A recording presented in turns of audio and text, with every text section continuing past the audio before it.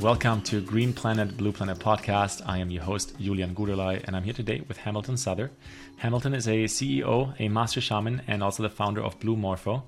And I'm super excited for the conversation we're about to embark on today. Welcome, Hamilton. Oh, thank you so much, Julian. It's a pleasure to be here. Thanks for having me. Yeah, I mean, I'm stoked to be here together. You've been on quite a podcast tour in general, have so much to share about this journey of Blue Morpho, the role of plant medicine in your life, the wisdom that has been imparted on into your journey from elders of the Amazon. And also, lots of new ventures coming up where kind of the overlay between what plants can teach us and how we then embody and bring this into life and into this modern world.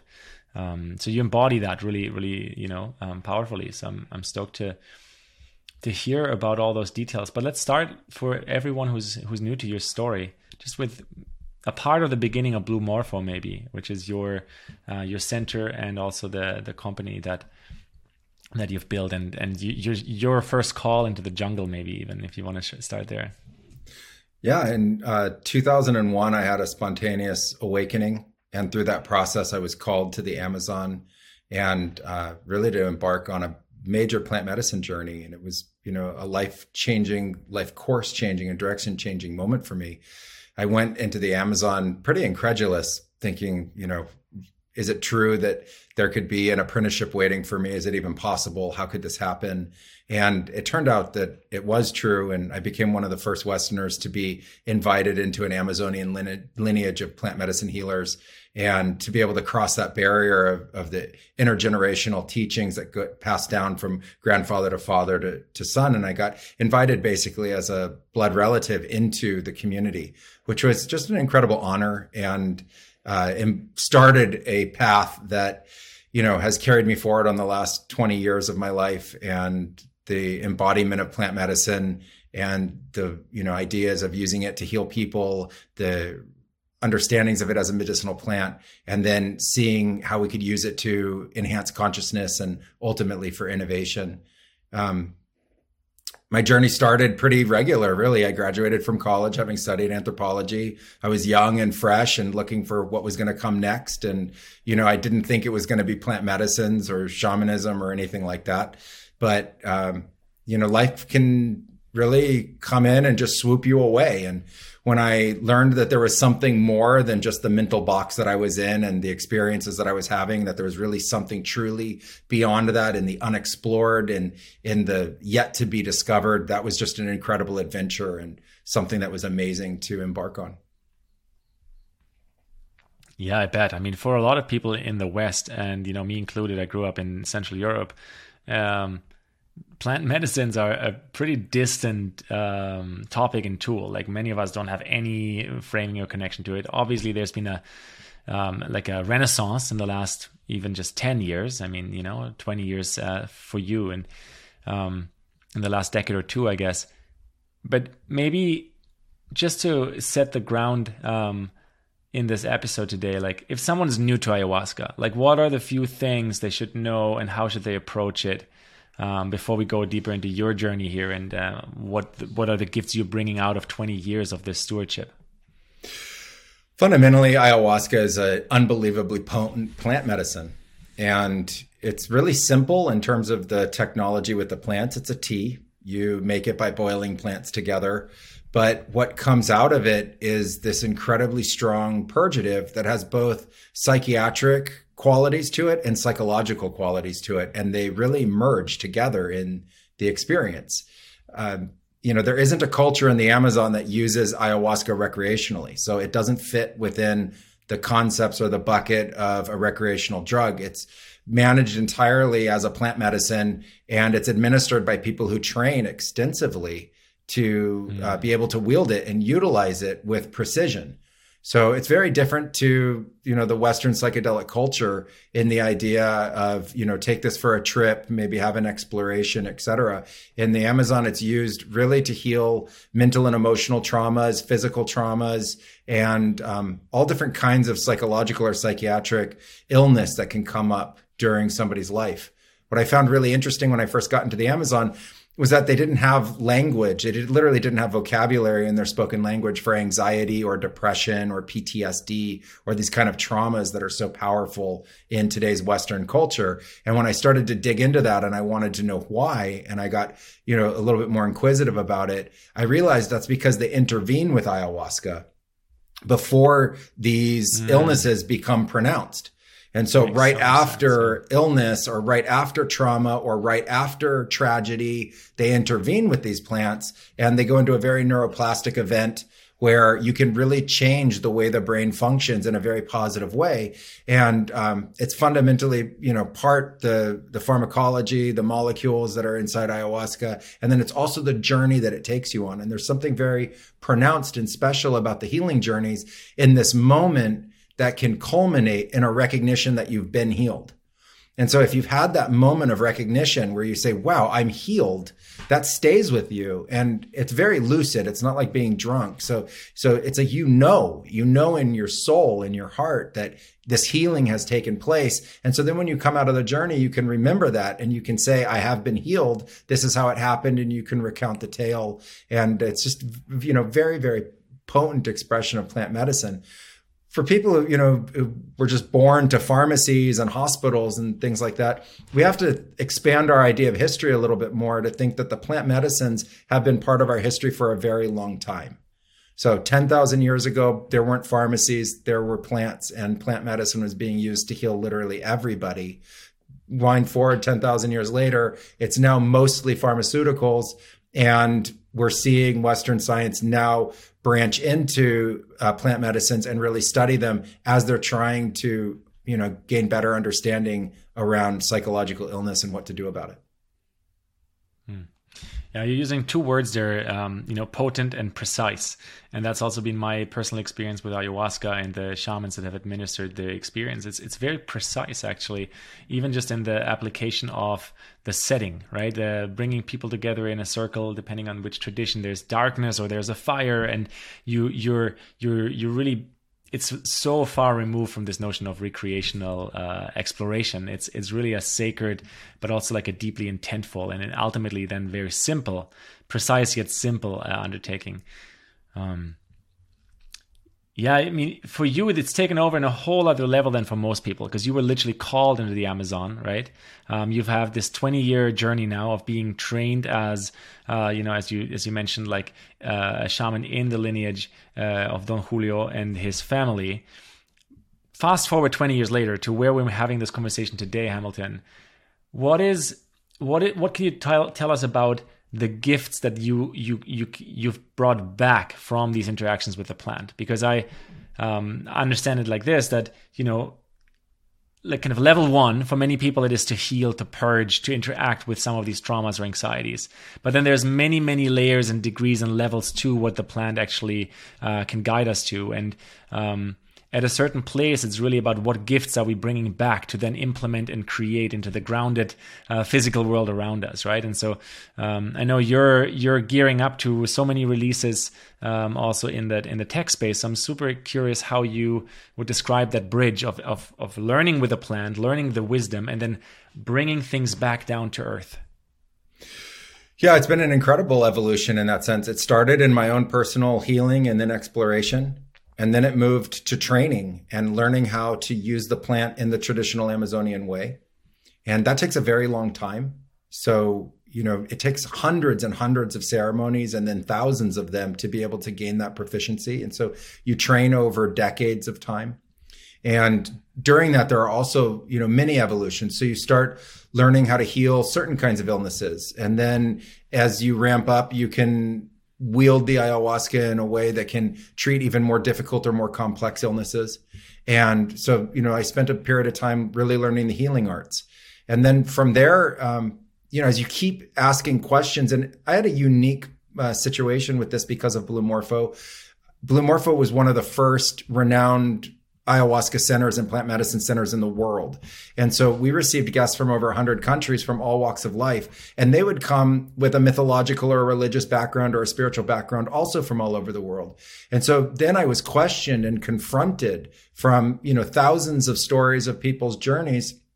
all the philosophical questions that people get asked, like what's the origin of the universe, and what's God, and what's spirit, and, you know, what's medicine, and why is there spirituality, and why are there monotheistic and polytheistic religions, and, you know, what's Rumi talking about, or what was Siddhartha talking about, or hey, why do you think Siddhartha left the palace? You know, just all the, what's the Bhagavad Gita? It just goes on and on and on and on.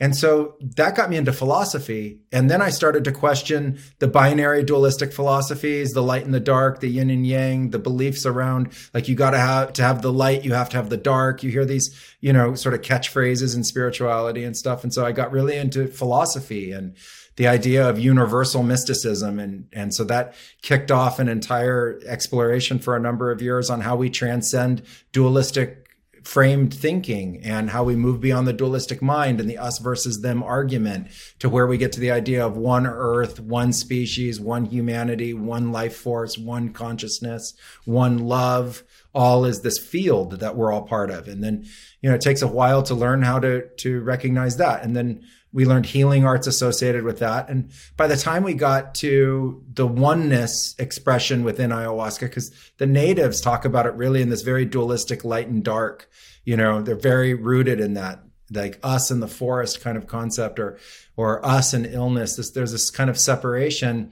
We got into this idea of, you know, oneness, and then that led to consciousness. And then we started to think, well, if this is a tool to be able to enhance consciousness, you know, what can we do and what can we develop and what kind of framework can we give to that? And then it led to really the idea of a further reach in humanitarianism, how we could spread the teaching and the meaning associated with the, you know, what you learn through ayahuasca ceremonies, and ultimately bring that to more people. How could we positively affect the earth? How could we, you know, approach climate change? How could we use innovation as a way to be able to approach certain difficulties that people have, like poverty? And we got into the innovation side of things, really utilizing the medicinal plants to create, to innovate, to invent, and then bring that truly back into tech projects, into crypto, blockchain, NFT projects, into climate change projects that were focused around renewable proteins and renewable food sources for what will be really a massively expanding population here to 2050, 2080, you know. Right on. Yeah. I love how you just kind of fast tracked us through that succession of stages that you went through personally, right? Again, like we talk about this often on Green Planet, Blue Planet, one layer is the understanding, the knowing, the intellectualization, the conceptualization. But we're getting a concept from Hamilton here, but he's actually been on the journey of living that, embodying it, testing it, getting challenged, right? Upgrading it. And so at the end is this notion that there's innovation to be brought through the wisdom of the ayahuasca. For all of us listening, it's like a fast track, but really to embody that and to truly understand what it means, I think it takes those hundreds or thousands of hours, right? To really master one's own craft like that. But let's talk about specifically ayahuasca and innovation, and also this idea that, you know, plant medicines are separated from, let's say, consciousness, or are separated from technology, right? As you just explained, it isn't quite like that. In fact, it all informs each other, and there is innovation that wants to come onto the planet, into the human realm, into the organic realm, that we as humans are stewarding. And so when we are in the space with ayahuasca, we get insights, we get connection to this kind of innovation. Absolutely. I mean, first, when you see ayahuasca, you realize that there is an interface between you and everything around you. And what can seem inanimate becomes animate and alive. And you lose the separation that you feel between yourself and nature. And typically what people start to see in their visions is a kind of pixelation and then a kind of sacred geometry that is intradimensional, and it's multidimensional, and you can see it between you and other participants. You can see it literally eyes wide open. You can see this sacred geometry, sacred fractals, sacred patterns, and we learn to navigate them. We learn to ride them, and they can be really like a surfer rides a wave, and they can be very, very intense at different times. But what they do is they push consciousness. They push the mind to places that doesn't, hasn't been before or doesn't really relate to. And it's very fresh and it's very new. And it creates these massive imaginary and massive awakenings or openings that allow you to bring in information that you never had before. And so, when I started to learn more about blockchain technology, we had guests that were coming that were very early in Bitcoin, and then they were very early in Ethereum, and then very early in NFTs. And they were describing the nature of the technology. And I was looking around me in the ayahuasca, and I was seeing that what I saw in ayahuasca through the forest itself looked just like a distributed network. It was built on literally exactly the same kind of mentalizations and understandings. It had exactly the same logic behind it, that the forest was its own decentralized network, just like a decentralized computer network could be. And that there was a direct link between the fundamental geometry that we saw in nature and the fundamental geometry that was being expressed through the blockchain technologies and also Web 2 cloud-based technologies. And it became very interesting to me because in the vast study over the 20 years, I realized that in science, we've pulled a lot of our understanding from the natural world. So a lot of the shapes that we use, like hexagons in space engineering, has to do with the strength and the lightness that can be created through those different shapes. And that we learned about those from different kinds of insect hives and stuff like that. I realized there was this tremendous connection between what we saw in nature, what we saw in fundamental geometry, and then how we applied that to technology. And geometry really became the language as the bridge between technology and what we see in the plants. But then there was one other discovery that for me was just fundamental and really amazing, which was that I realized that the core logic that the natives used to understand ayahuasca and to understand their lives, like the logic that underpinned their oral traditions, histories, and stories, was written in Boolean algebra. And Boolean algebra, literally the if-then statements of Boolean algebra, is what's used as the logic matrix to be able to describe computer science. And when I saw that, it was like the ultimate light bulb went off, that this logic that had been used to describe the plant medicine in the form of natives was also being used in a very incredible, very intricate way in the form of communication technology, but built on exactly the same structures of logic. And that gave us the bridge to be able to walk into technology and then start to be able to create technology, be able to, talk with coders, et cetera, and be able to take what we saw as blueprints and ideas from the ayahuasca ceremonies directly into technology. So in other words, would you say the banking system of the future is ultimately the banking system of the forest? I think that's a good way of saying it. I think we're going to ultimately learn that the systems that we're working with now are arcane, and they're based on concepts and philosophies that we're going to outgrow very quickly. And that's part of natural evolution, and that's something to embrace, and that it's okay. And I think we're going to ultimately understand that nature is our source.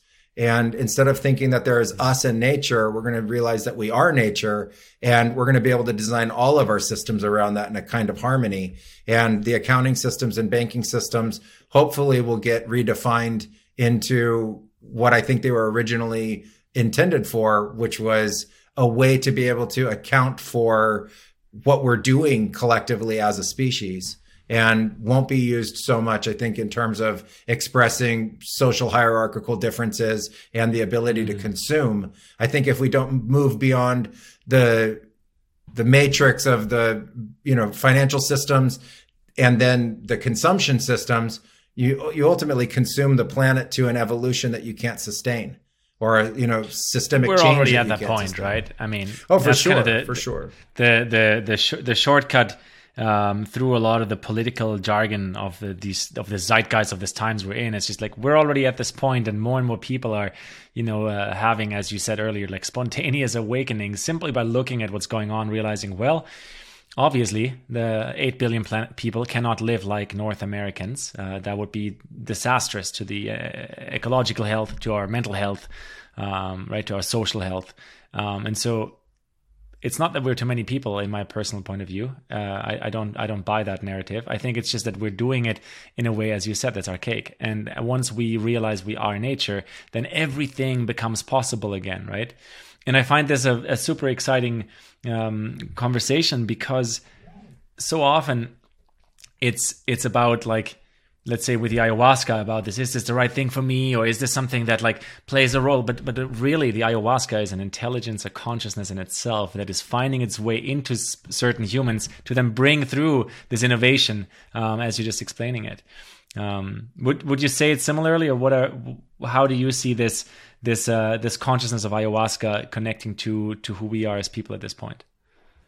Absolutely. I think many plants share in consciousness, potentially all of them. And if you think of all the plants together as one organism, one massive bioorganism, they have to be communicative. They're part of Earth's technology. And the ayahuasca is really interesting because it crosses the barrier into where we've walled off human consciousness. And so, the idea, at least in the mythology of the Amazon, they say there's a time in the past, they don't say how long it was ago, where everything that was alive was able to communicate.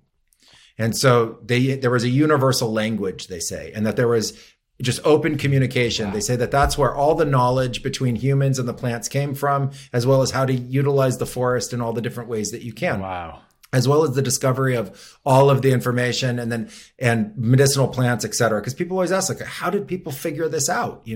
And the combinations of the plants that are used that don't seem normal, that you would actually combine them to be able to create this. And the people say, well, we were told exactly what to do. And so that's the short answer is always the plants told us, right? Yeah, the plants told us directly. Exactly. Yeah. And so I think that that's the idea, that these plants and animals are another expression of consciousness. They're part of consciousness. And there are these bridges. There are these bridges that allow you to step outside of the isolation in your own linguistics and your own thinking and meet that in a very real way. And the people that have the experience say it talks to them. It's as simple as that. It communicated with me, and it has messages, and it has a direction, and it has a purpose. And for most of the people, at least in the last 15 or 20 years, I've heard them say that it has a very positive message and a very positive purpose. There's something that we need to do collectively for the planet. There's something that has tremendously gone awry. I think it goes back to the separation in the languages themselves, where we no longer could communicate. We've created culture that's isolated. We no longer live in harmony with the planet. We predate on the planet. It's the predator aspect of ourselves that's doing it. We have not come to terms with that as a species. We're now predating on each other, and that needs to be ultimately addressed. And the plant gives this message to lots of people. And then the people in the Amazon say, once you drink the plant's with you forever. So I don't think you just leave the plant and then go on and now, are kind of told what to do, but rather it goes into your own creativity, into your own evolution, and the plant evolves with us and is helping guide this movement and evolution, hopefully to a greater positivity. Mm-hmm. Yeah, a greater positivity, or in other words, forms of harmony that maybe for a short moment in history we've lost, right, as we're externalizing ourselves from nature, and the environmental, like the setting in which we're experiencing life. Hamilton, I'm really curious here because we've come in this episode so far to like we are nature. One of the things I love repeating for, I don't know how, 5 years, 10 years. This is a sentence that hasn't left my vocabulary, because I really deeply resonate with that. We're talking about innovation also, and we're talking about technology at this point too. And so I'm really curious how you reconcile this bigger oneness in a way where technology is a harmonious ally to humanity rather than another layer of separating us further. And maybe you can walk us into that a little bit, because I think with technology, it's very similar, no? If I share a little bit of my own perspective, we're one with it. We've built it. It's part of everything. It's fundamentally connected through consciousness and nature. It's ultimately even part of nature. However, simple example with the internet, Great tool. If it's freely accessible for everyone, it's an amazing tool. But the moment you can predate and harvest on other people, it also turns into a dangerous tool once again, right? Just like, any simpler tool like a knife or a fire is both super helpful but can also be dangerous. Where do you see that nuance, that technology is actually the innovation we need, and what are those pathways? I know you're building NFT platforms and you talked about blockchain already. Feel free to elaborate here, because I think this is the part where your wisdom is really exciting for people to understand how that relates over to blockchain and the future of technology. First, there's a convergence that's taking place, and it's happening between biotech and biochemistry and technology and the silicon-based technologies, quantum computing, and AI consciousness, et cetera. And so there's this convergence. And when it does, what seems like very futuristic concepts are going to become just the way we live. It'll be immediate.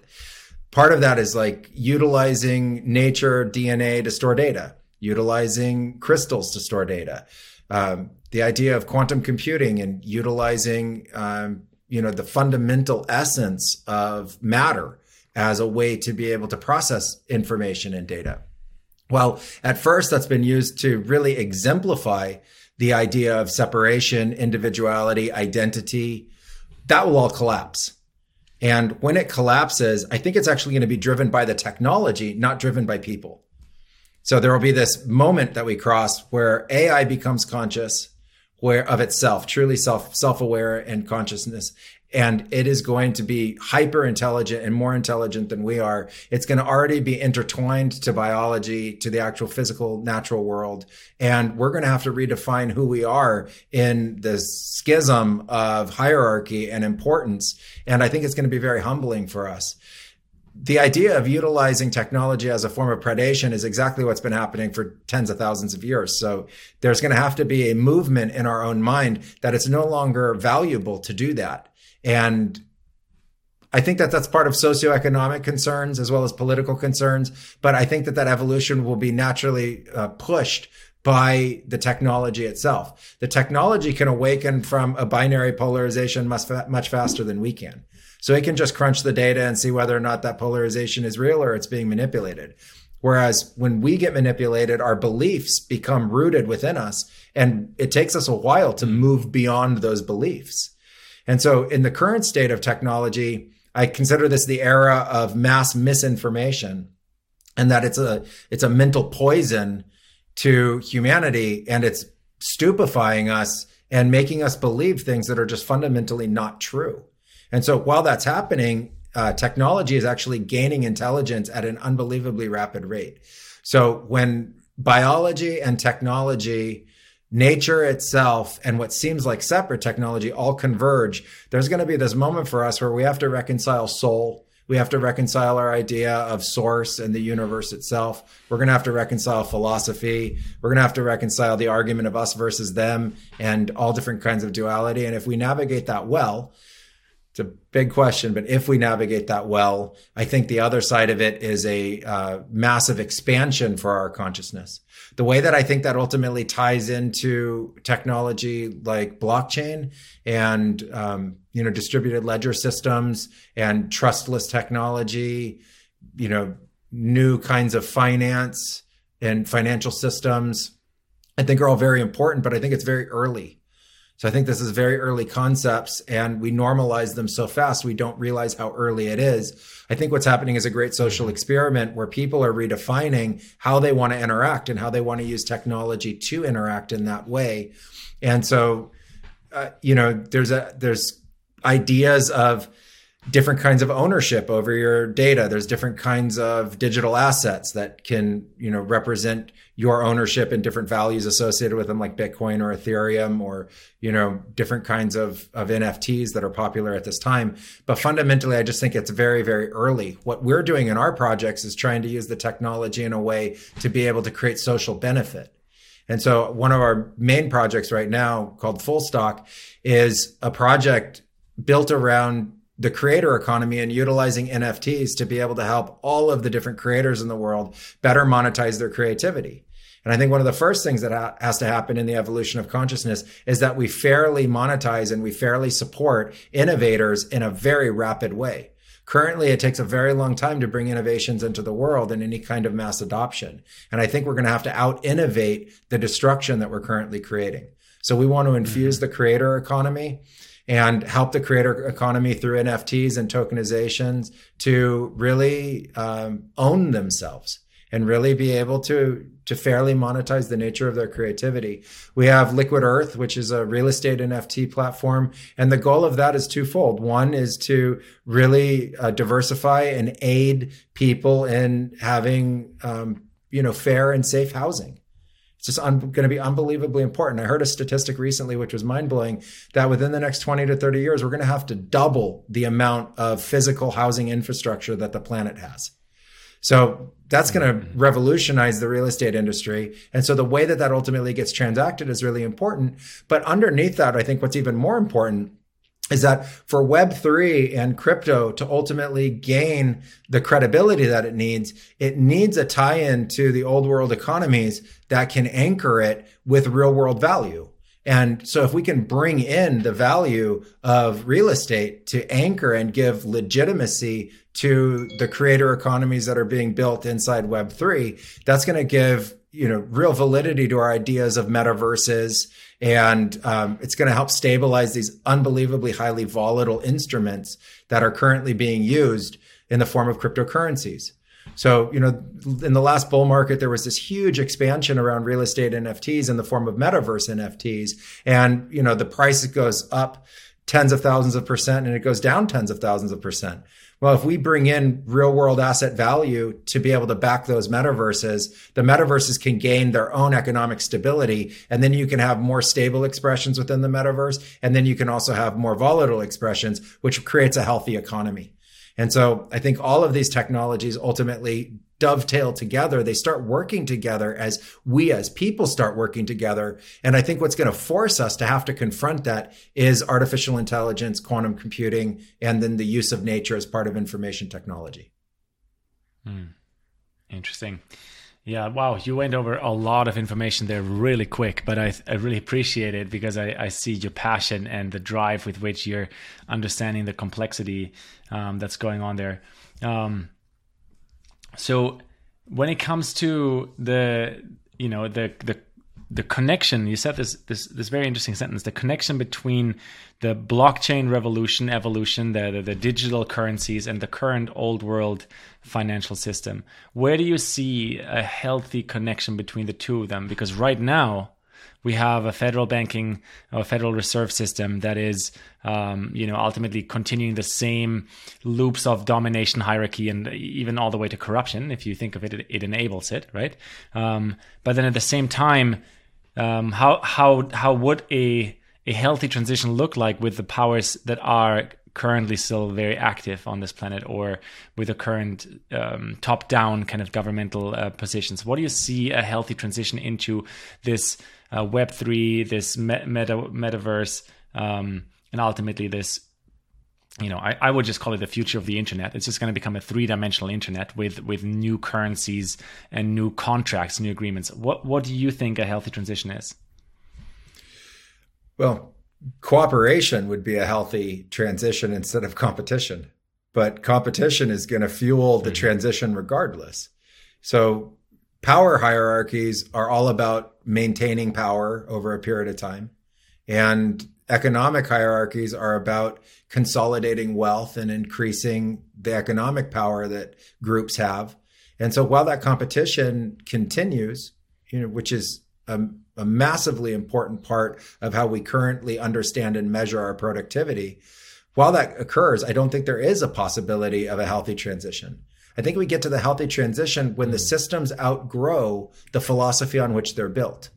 So then they have to fail, because the philosophy that is underpinning the beliefs and the philosophy that underpins the actions starts to transcend the good players and the bad players.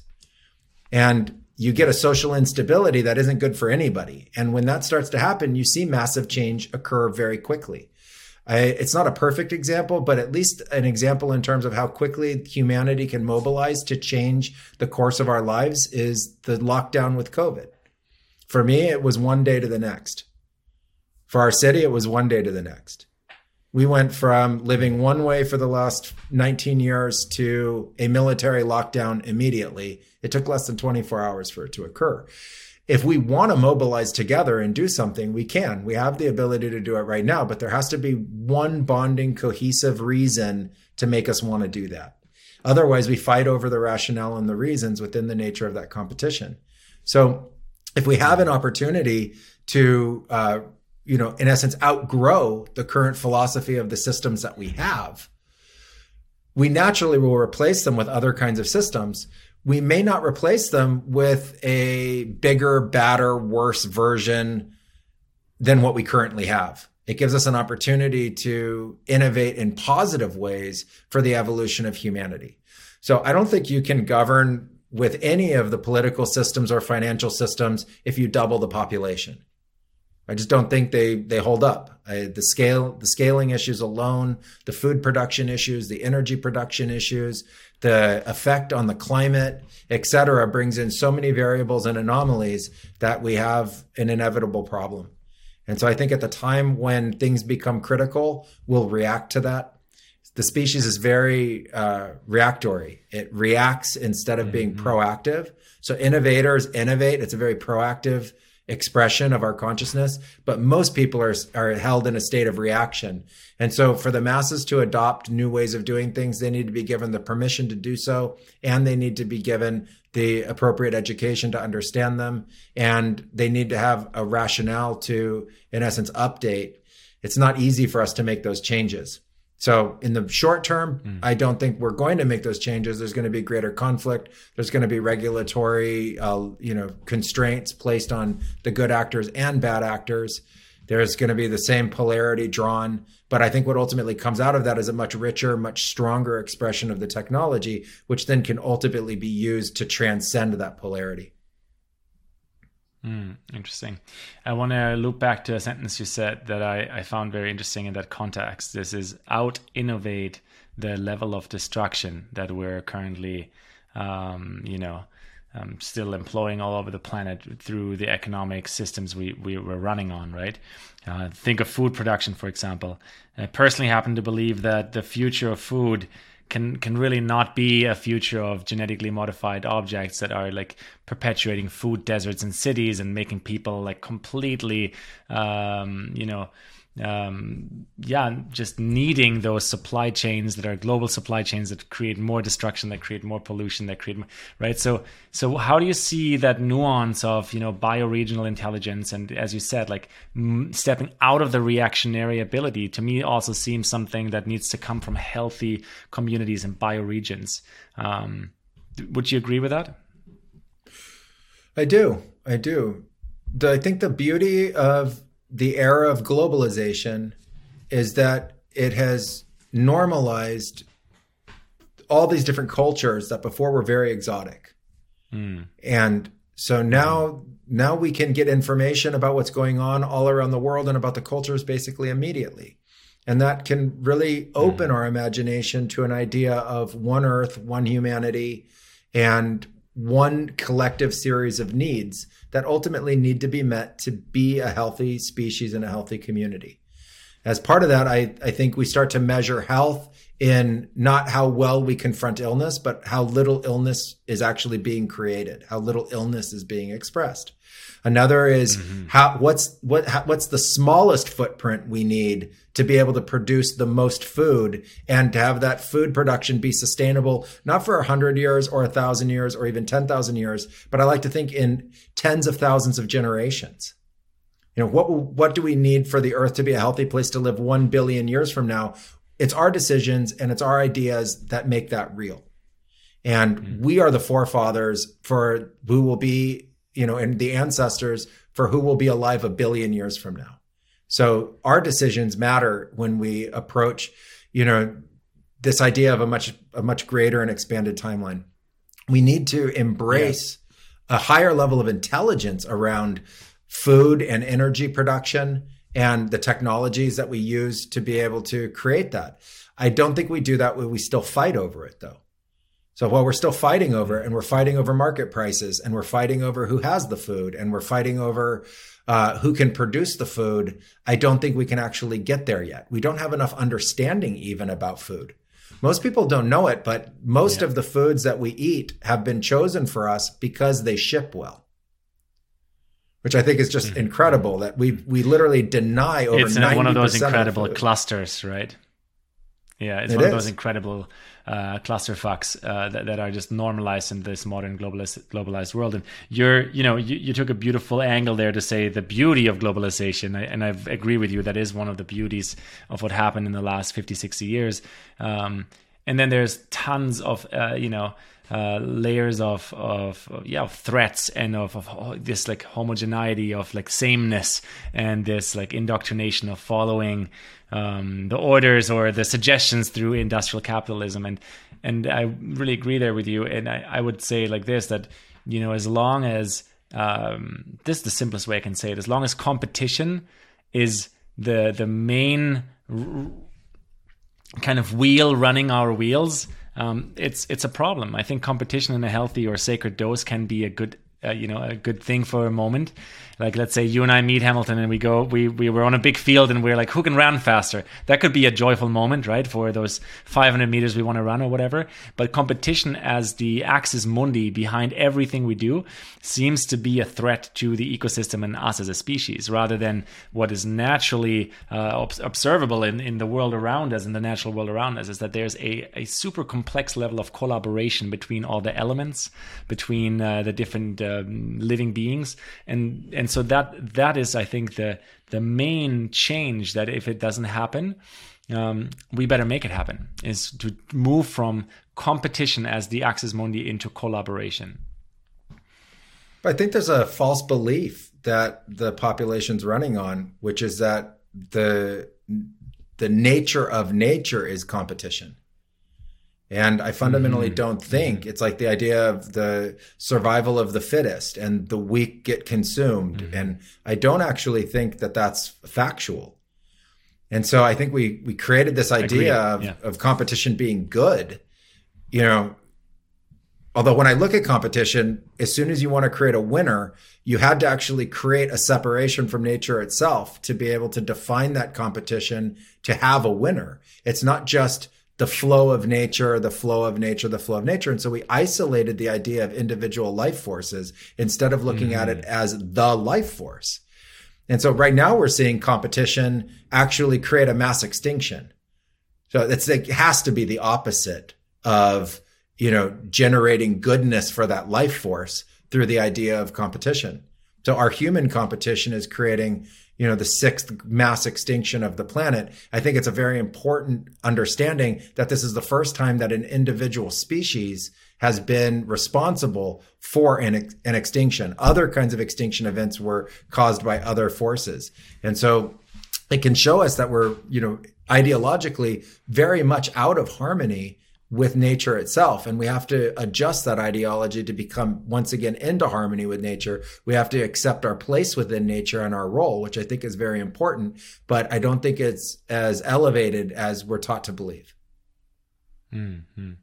Yeah, I love these false beliefs you bring us back to, and I totally agree with this one. There's, it's quite a different perspective when we think of you were thinking in billions of generations. Usually in this podcast, and it's kind of time for this question. I ask about the next 7 generations out into the future, and you dream for those generations that are coming after us, because you're right, like there are generations coming after us, and they'll look back at this time and be like, did these guys wake up and get it that running reality on false beliefs will lead to great extinction or destruction. And this is also the chance, and the most exciting thing about being alive in this time, right, is that when we start to pay attention, we can learn from our oneness with nature, and then we can develop from this understanding a whole other onset of species, Homo sapiens on planet Earth. And so it's very exciting. It's also quite daunting. I'm curious, Hamilton, what would be your dream? You've been already kind of leaning into it, but so just for the sake of this question, I'm going to say for the next 7 generations into the future, what is the the dream you have for those generations out there that we're here to build and leave for them? I think it's, everything that we've talked about. It's the transcendence of separation mentality. And I think the next 7 generations deserve something much better, much, much better than what we got. I think it's important for them to understand that what we inherited was very flawed, and that the way we have been learning how to learn has been, fueled by forces that were external to the learning itself. So please don't hold that against us. When the next 7 generations look back on it, look at what positive things we were trying to achieve and what we were doing, and how many things we had to literally wake up from that, don't blame us for the nature of our ignorance. There's been a tremendous amount of ignorance that we've been through as we've been trying to survive and understand things better. It's really only in the last 10 years that technology has started to really lead how the next generations are going to experience life. It's time for us collectively to make decisions about that technology so that we can have the power to make that positive for those generations. The consumerism and consumer economies will not survive forever. The earth can't survive them, so they will have to evolve. They also didn't exist for a very long time. They haven't existed for a very long time. So the fact that we've created something so vast and so unique in a very short period of time, and the fact that it's had in many ways disastrous consequences, also can show us that it can change very, very quickly going into the future. It can change, yeah. Yeah, and in 100 years, it will not look like this at all, and it shouldn't. And we need to embrace that understanding of evolution. And one of the things I've really tapped into in the last year is how fast things evolve. Before that, it seemed like evolution was this very long, very slow process.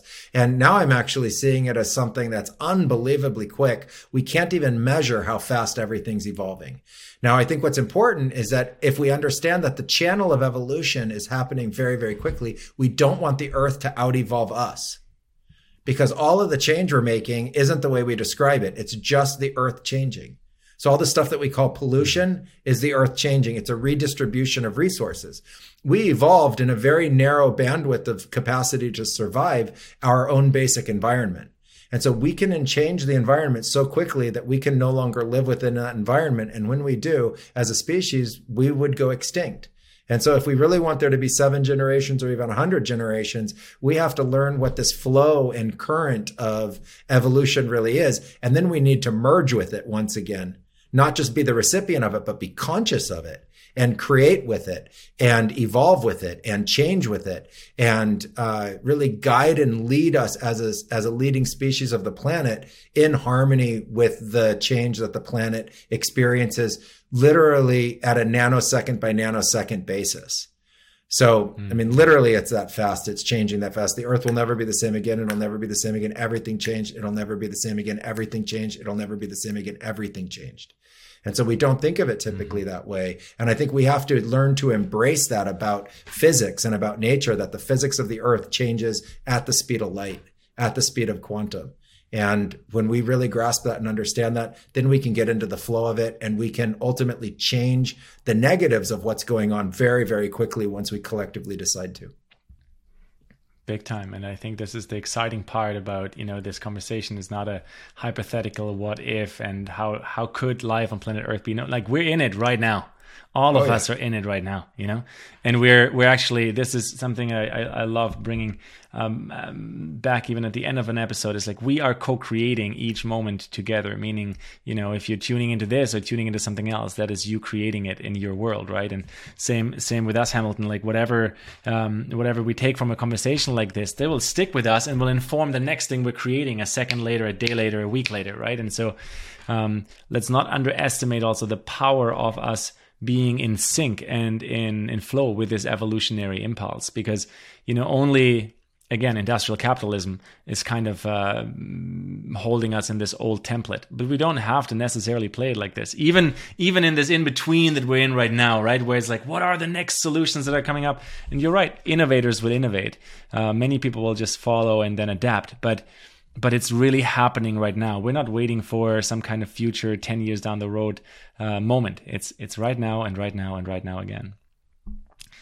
Well, Hamilton, this was fun to have you on the show. I can feel that there's a lot more we could talk about and drop in on. starting on the first layer here with you today. There's a lot of projects that you are releasing and publishing right now in the NFT and in the digital currency, crypto, and blockchain space. So I'm going to make sure to link them out for people as they're coming live in the next little bit. What else would you like to close with? Anything else you want to point at? Want to let people know how to be in touch with you, where to connect with some of your work? Feel free to share. Sure, thank you so much. I guess as a closing message, I would say let's embrace our fears and let's move beyond them so that we can be conscious and we can create consciously. And let's not be victims of what's going on in the world. Let's look at what's going on in the world, be informed, and start to do something about it collectively in a community basis that's very positive so that there aren't any threats associated with it. Let's do something amazing for ourselves, amazing for our families, and amazing for the planet. And together we'll see that the impact is global and is massive, and it's very, very quick. In terms of following us and getting involved in what we're doing or coming on a retreat with us at Blue Morpho, you can check us out at bluemorphotours.com. We have retreats that are going to go on down in the Amazon, ayahuasca retreats and plant medicine retreats in October, November, December of this year and into next year. We'd love to have you come down on a retreat. And you can find us on social media at Blue Morpho and Hamilton Souther Official on Instagram and Facebook. And on Twitter. I hold weekly Twitter spaces where we talk about all the different experiences that we have in psychedelics and visionary medicines. And you're welcome to come join us on the Twitter spaces as well. It's a very informal conversation. It's just a place for the community to be able to gather. And so, find us at Blue Morpho, come on a retreat, meet us, direct message us, DM us if you'd like on social. We respond, and we're just happy to be a community and share this wisdom with everybody. Thank you. Thank you so much, Hamilton. It was a pleasure to have you on the podcast.